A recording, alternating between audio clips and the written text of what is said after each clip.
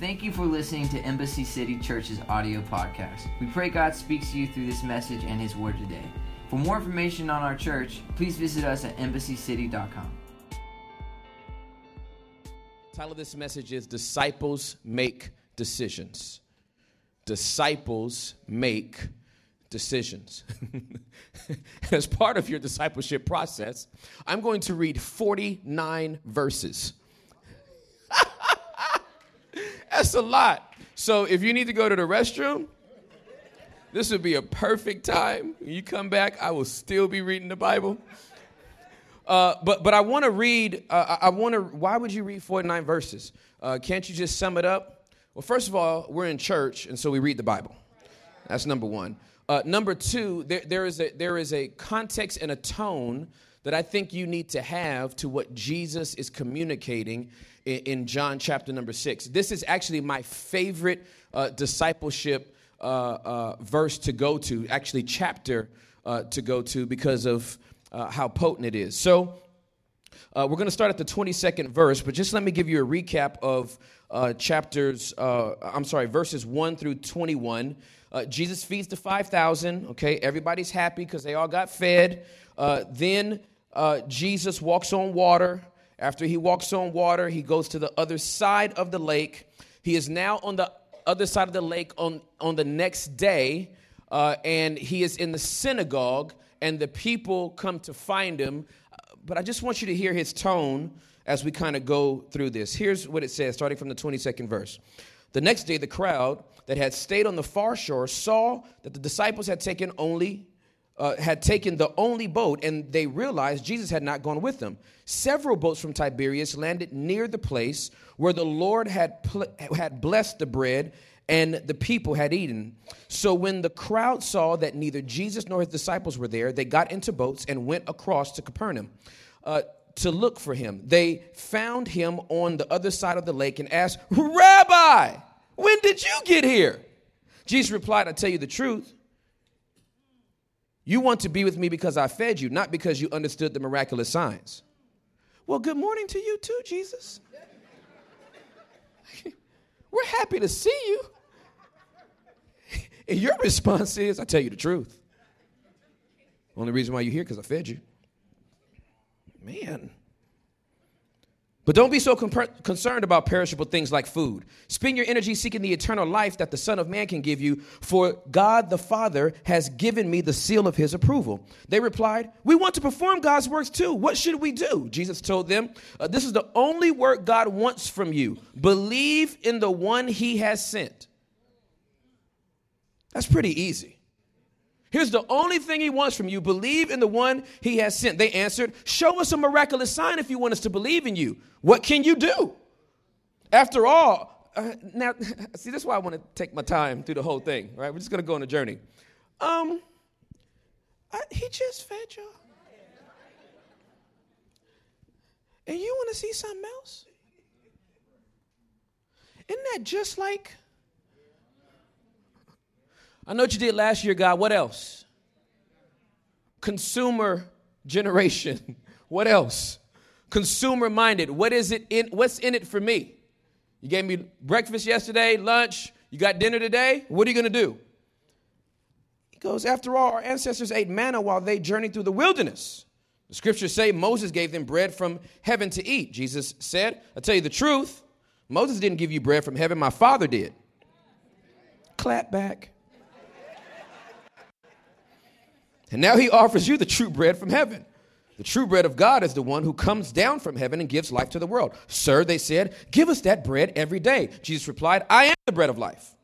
Whoever comes to me will never be hungry again. Whoever believes in me will never be thirsty again. But you haven't believed in me, even though you have seen me. However, those the Father has given me will come to me, and I will never reject them, for I have come down from heaven to do the will of God who sent me, not to do my own will.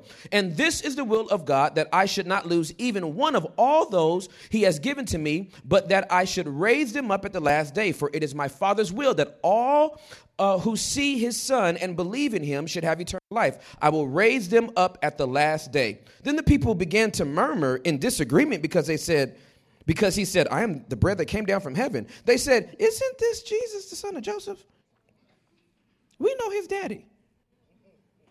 We know his father and mother. How can he say, I came down from heaven? Jesus replied, stop complaining about what I said. Man, Jesus, what have you eaten today? Why are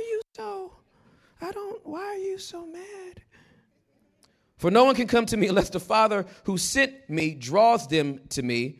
And at the last day I will raise them up. As it is written in the scriptures, they will all be taught by God. Everyone who listens to the Father and learns from him comes to me. Not that anyone has ever seen the Father, only I, who was sent from God, have seen him. I'll tell you the truth. Anyone who believes has eternal life. Yes, I am the bread of life. Your ancestors ate manna in the wilderness, but they all died. Anyone who eats the bread from heaven, however, will not die. I am the living bread that came down from heaven. Anyone who eats this bread will live forever. And this bread, here it comes. This is where it turns. Oh, my goodness. Get ready for it.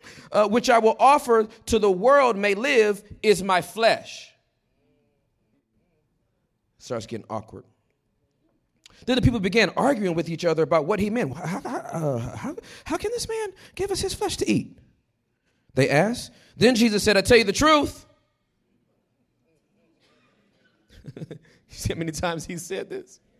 Now, these 4 words that set up verse 53. So Jesus said again. So he's about to reiterate this. I tell you the truth, unless you eat my flesh, eat the flesh of the Son of Man, and drink his blood, you cannot have eternal life within you. But anyone who eats my flesh and drinks my blood has eternal life, and I will raise that person at the last day. For my flesh is true food, and my blood is true drink. Anyone who eats my flesh and drinks my blood remains in me, and I in him. I live because of the living Father who sent me. In the same way, anyone who feeds on me will live because of me. I am the true bread that came down from heaven. Anyone who eats this bread will not die as your ancestors did, even though they ate the manna, but will live forever. He said these things while he was teaching in church. He said these things while he was teaching in the synagogue in Capernaum. Many of his disciples said, this is very hard to understand. How can anyone accept it? Jesus was aware that his disciples were complaining, so he said to them, does this offend you? Then what will you think if you see the Son of Man ascend to heaven again? The Spirit alone gives eternal life. Human effort accomplishes nothing, and the very words I have spoken to you are spirit and life.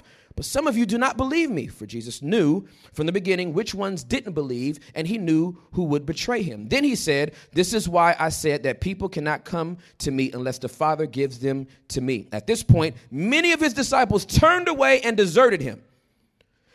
Then Jesus turned to the 12 and asked, Are you also going to leave?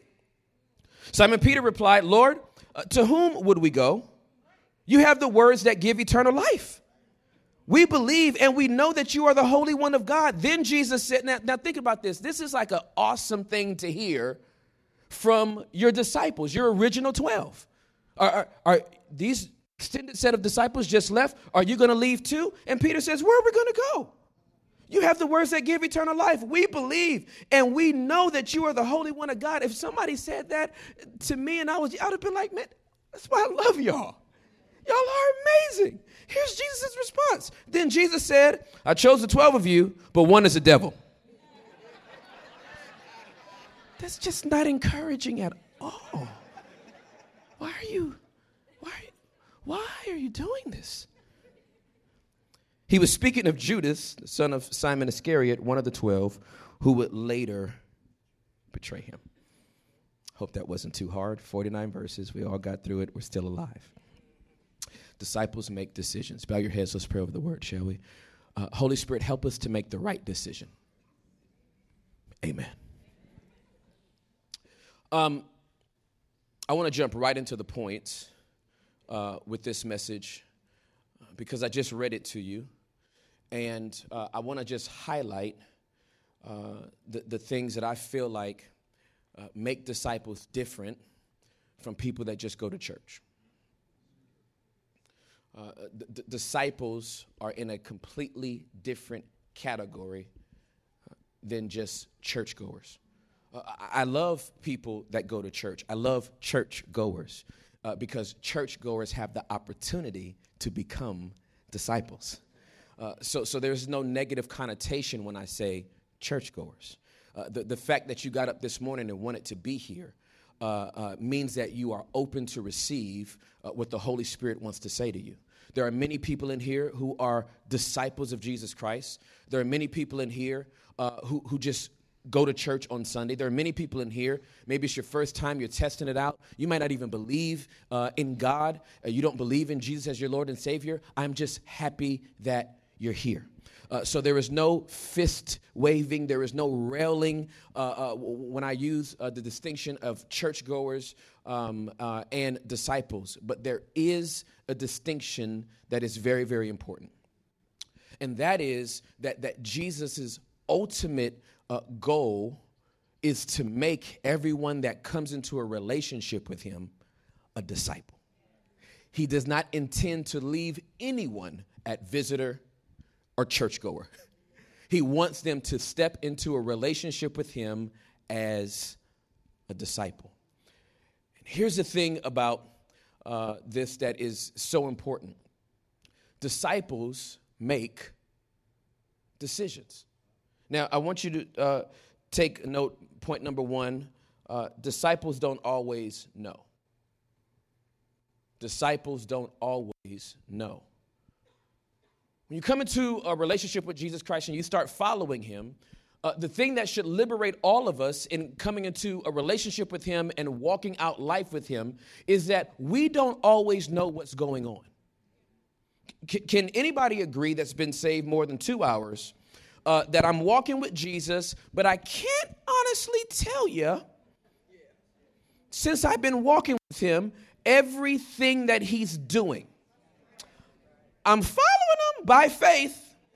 I'm going in the direction that he wants me to go. I'm trying to submit to his way and his will in my life. But if you were to ask me point blank, hey, what exactly is God doing? I don't always know. IDK. I don't always know. Well, here's the thing you got to thank God for. You don't have to. It should make you relax a little bit. Instead of having an answer for everything or, God forbid, making something up, you get to certain seasons in your life where I actually don't know what you're talking about or what you mean. Consider this now, that Jesus is in the synagogue teaching. This group of people that he just fed found him. A mega church full of people find him.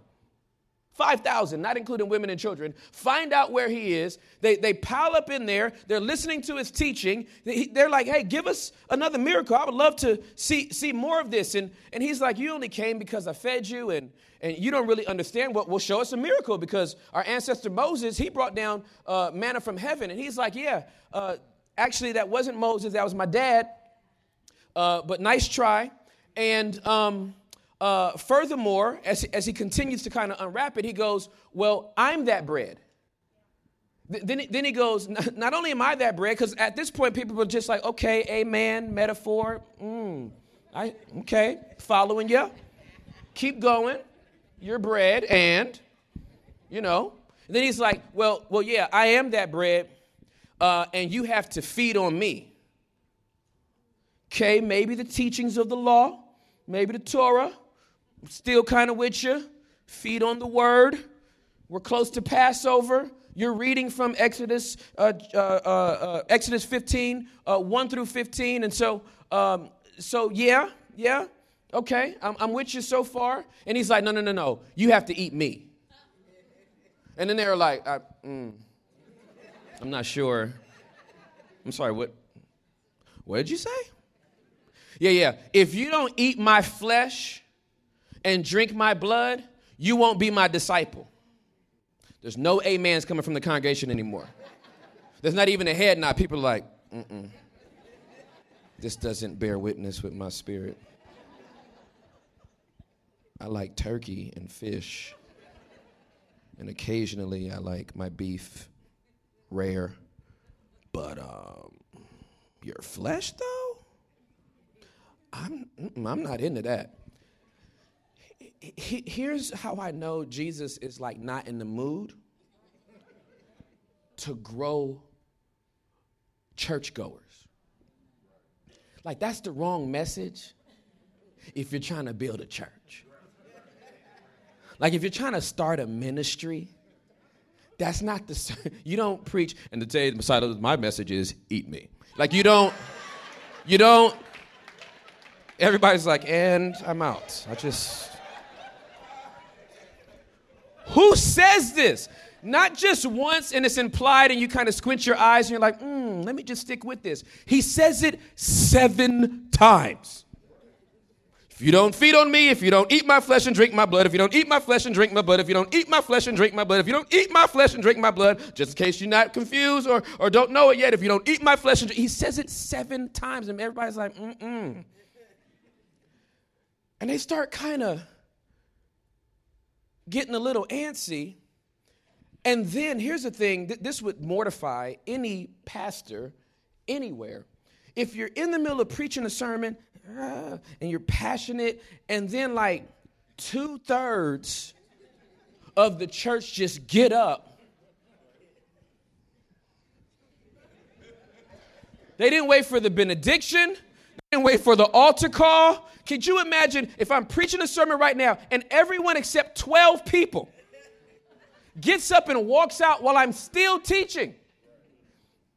Here's the thing. Jesus is not bothered at all. This flies in the face of what every other pastor would do. Because they would be like, whoa, that's not, hold on, that's not what I meant. Stay with me. Haven't got to the end yet. I'm going to tie this all back up. No, he throws it out there and just stands there. Deal with it.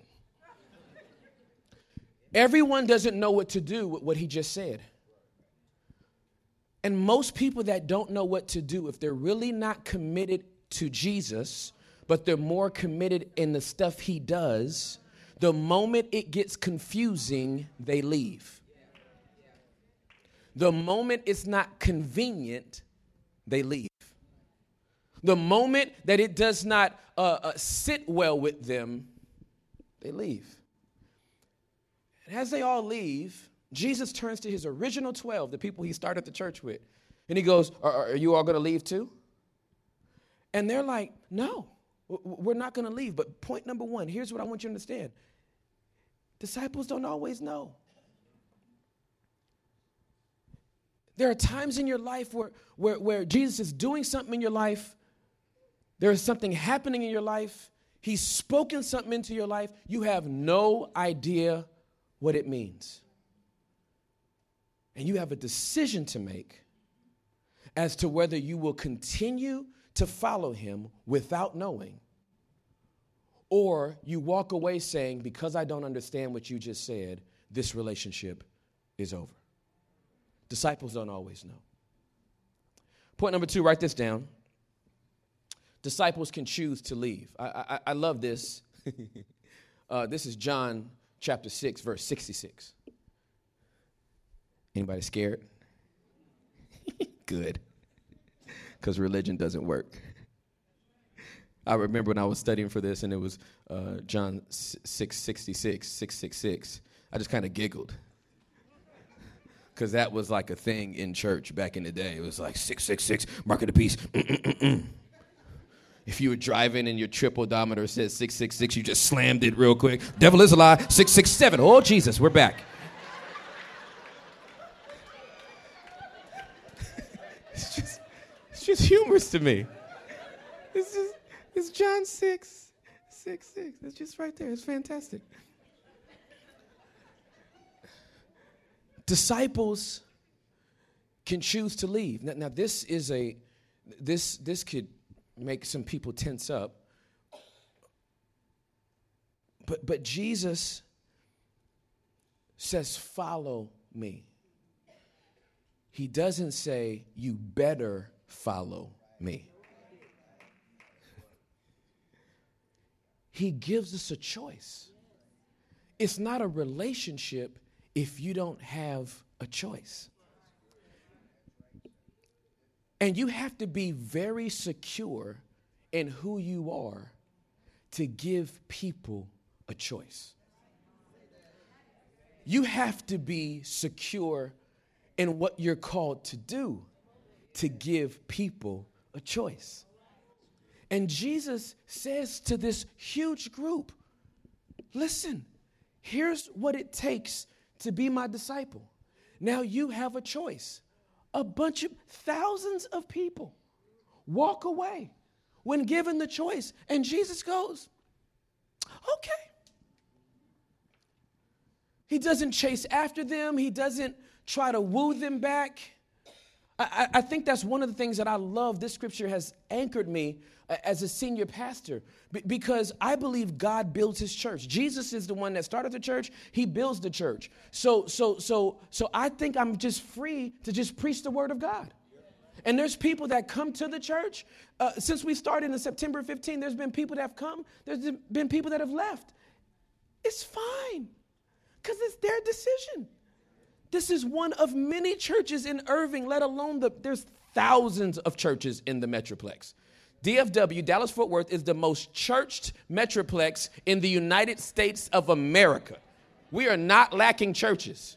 And I'm not saying ours is the best one. We still trying to get our sound straight. And that's no knock on the sound team. Y'all are doing an excellent job. You know I love y'all. I'm talking about the building. I ain't talking about y'all. We're going to get it together.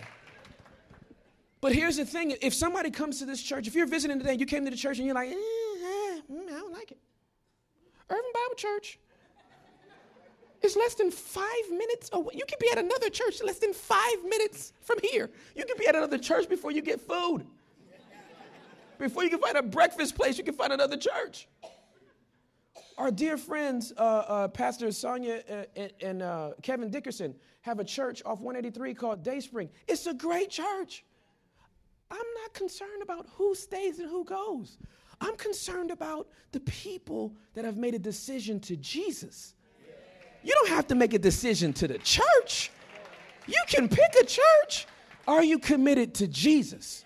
If you're committed to Jesus, then you can find a church that's your flavor. And this church may be your flavor and it may not. Just don't leave church. Just don't leave Jesus. That's what I'm trying to say. Don't leave Jesus. You can leave a church. Don't leave Jesus.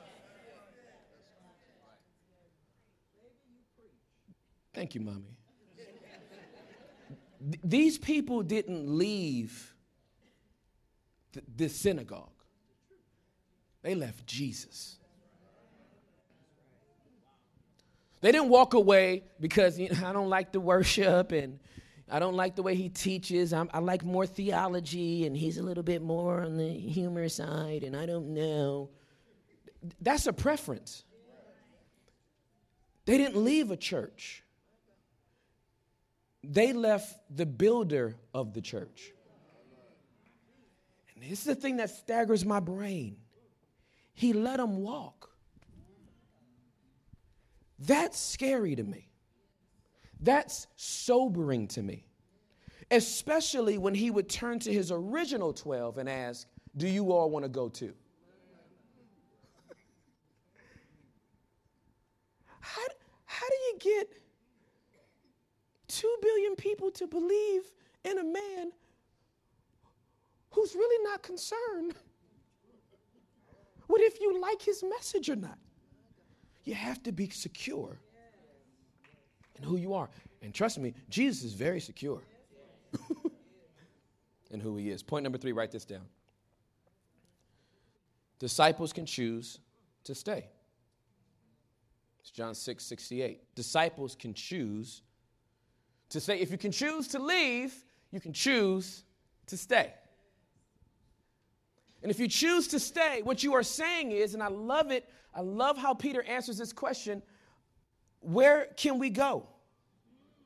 Verse 68, Lord, to whom would we go? You have the words that give eternal life. Now, here's what I love. I want you to hear what Peter didn't say. All right, so I was fishing one day. You showed up, asked if you could borrow my boat. I let you borrow my boat, you could preach. After you borrowed my boat and you preached your message, then you said, hey, let's go out to catch some fish.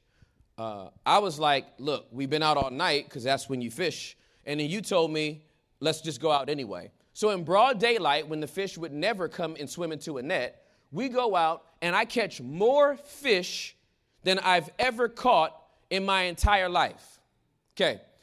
Let alone the fact that you called me out on the water and I was walking on water. Let alone the fact that I saw you do these miracles. Five loaves of bread, 2 fish. You fed all these people. Where they need to see another miracle. I don't. Where else are we going? Where else am I going to go? You, listen, you had me at hello. Old reference to a movie. Never mind. I've seen enough. So it doesn't matter where this walk takes me. I don't have anywhere else to go. If you never did anything else, there's no other place to go for me. If I don't get another promotion, if I don't get another house, if I don't get another car, if I don't get anything that we categorically label as a blessing from you, based on what I've already known and experienced, I'm staying right here. Now, I don't know what you're talking about.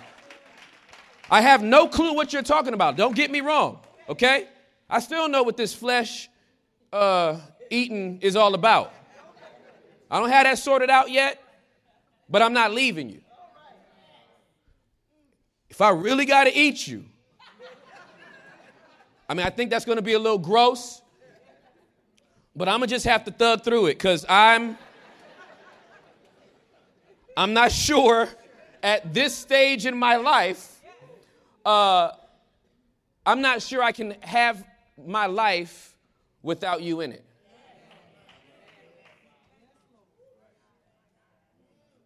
And that's a decision. Hear me, that's not a feeling. A feeling is, I don't feel like going to church today. I'm tired.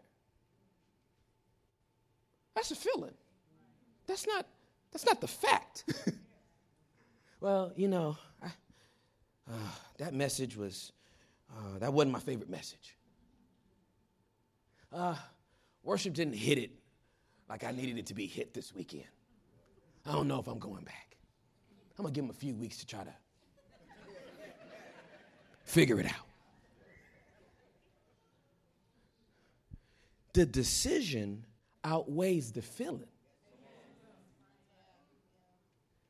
Not just on the weekends, but every day. I don't feel like getting up and reading my Bible. I don't feel like praying. I don't feel like having some devotion time with the Lord.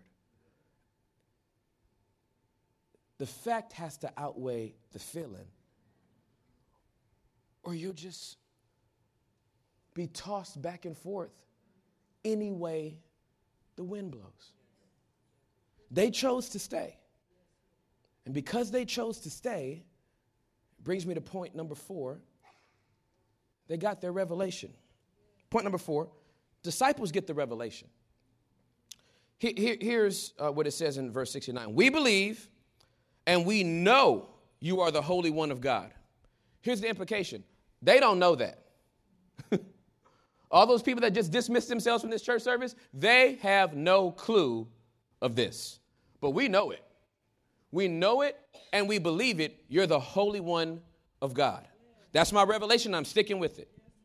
Now, when Jesus says what he says to his disciples and this extended group of people, it is about 18 months, okay? Somewhere between 17 to 20 months. So I'm just going with 18 from the time that this revelation actually unfolds. So I just want you to think about this. For 18 months after Jesus preaches this message, somewhere in the back of his disciples' mind, as they're following him, day in, day out, seeing these miracles, seeing stuff that's going on, here's a nagging thought in the back of their mind.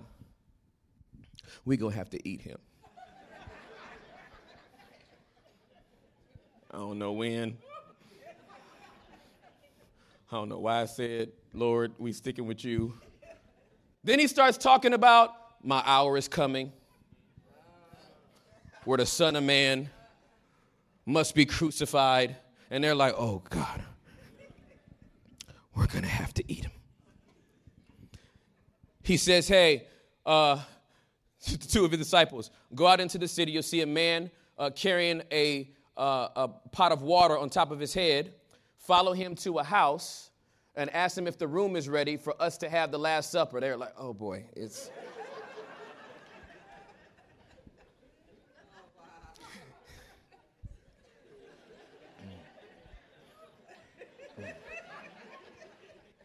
Hey, John, what's up, man? It's today. What's today? We gotta eat him. This is what he was talking about. His body being broken. Because I'm going to have to bite him. When we come in there in the room, he probably going to be laid out. Just laying there. I would go for the arm first if you start at the foot. I'm going to start at his arm. They get in the room. Jesus saw Jipper. Hey, glad you're here. It's our Last Supper. The Son of Man must be poured out. Oh, God. Here's what I want you to understand. He never clarified himself. For about 18 months. He never said, you know I wasn't literal when I said.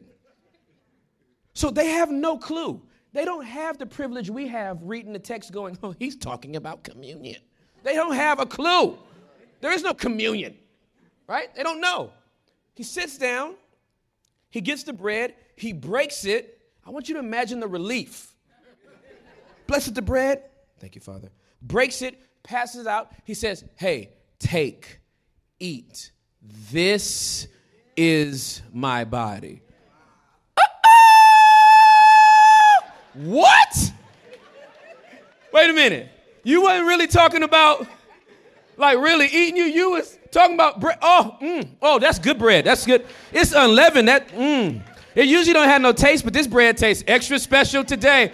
Woo! Oh, my goodness. Oh, my goodness. Oh, man. Oh, I'm so glad it's this bread because we was going to eat you, man. Like, no, we were going to eat you. You was talking about this bread this whole time. Then he pours the wine. Take, drink. This is my blood. Oh, yes. This is great. Woo, give me some more. This is great wine. I'm so happy right now. It took 18 months to get the revelation. Have you ever been in a season of your life where you've been so frustrated with God because he told you to do something or not to do something, go somewhere or not go somewhere, and you said, well, where else can I go? I guess I'll follow you. But the whole time there's a nagging thought in the back of your head that this is not going to come out good. And then you get the revelation, and the revelation is so powerful, it gives you amnesia to the doubt.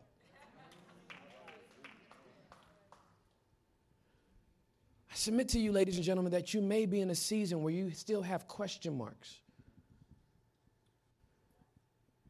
My exhortation to you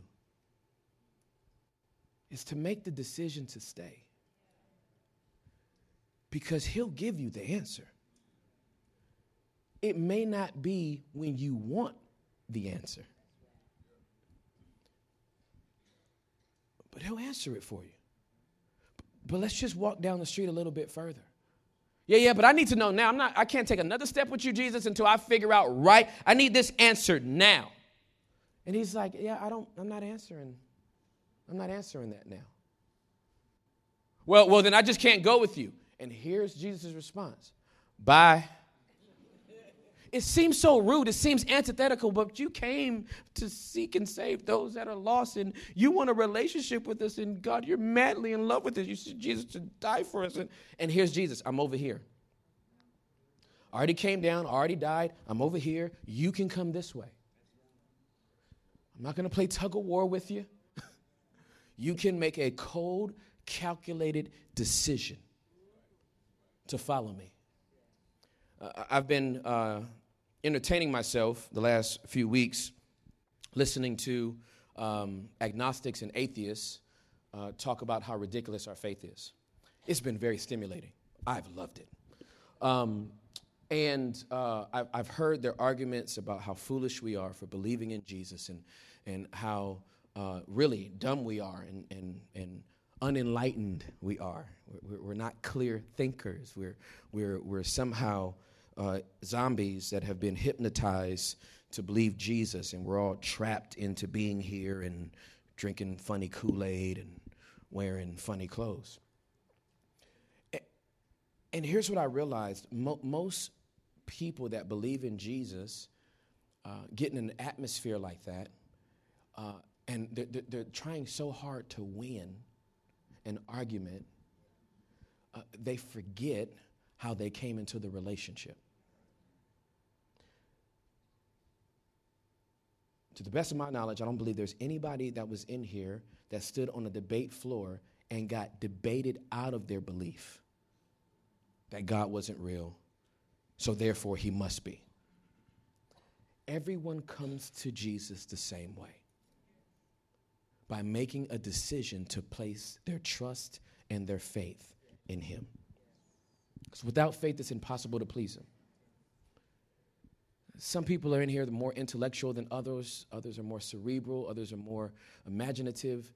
None of that matters. The lowest common denominator that got us all in the same room on the same page is the fact that we placed our faith in Jesus Christ.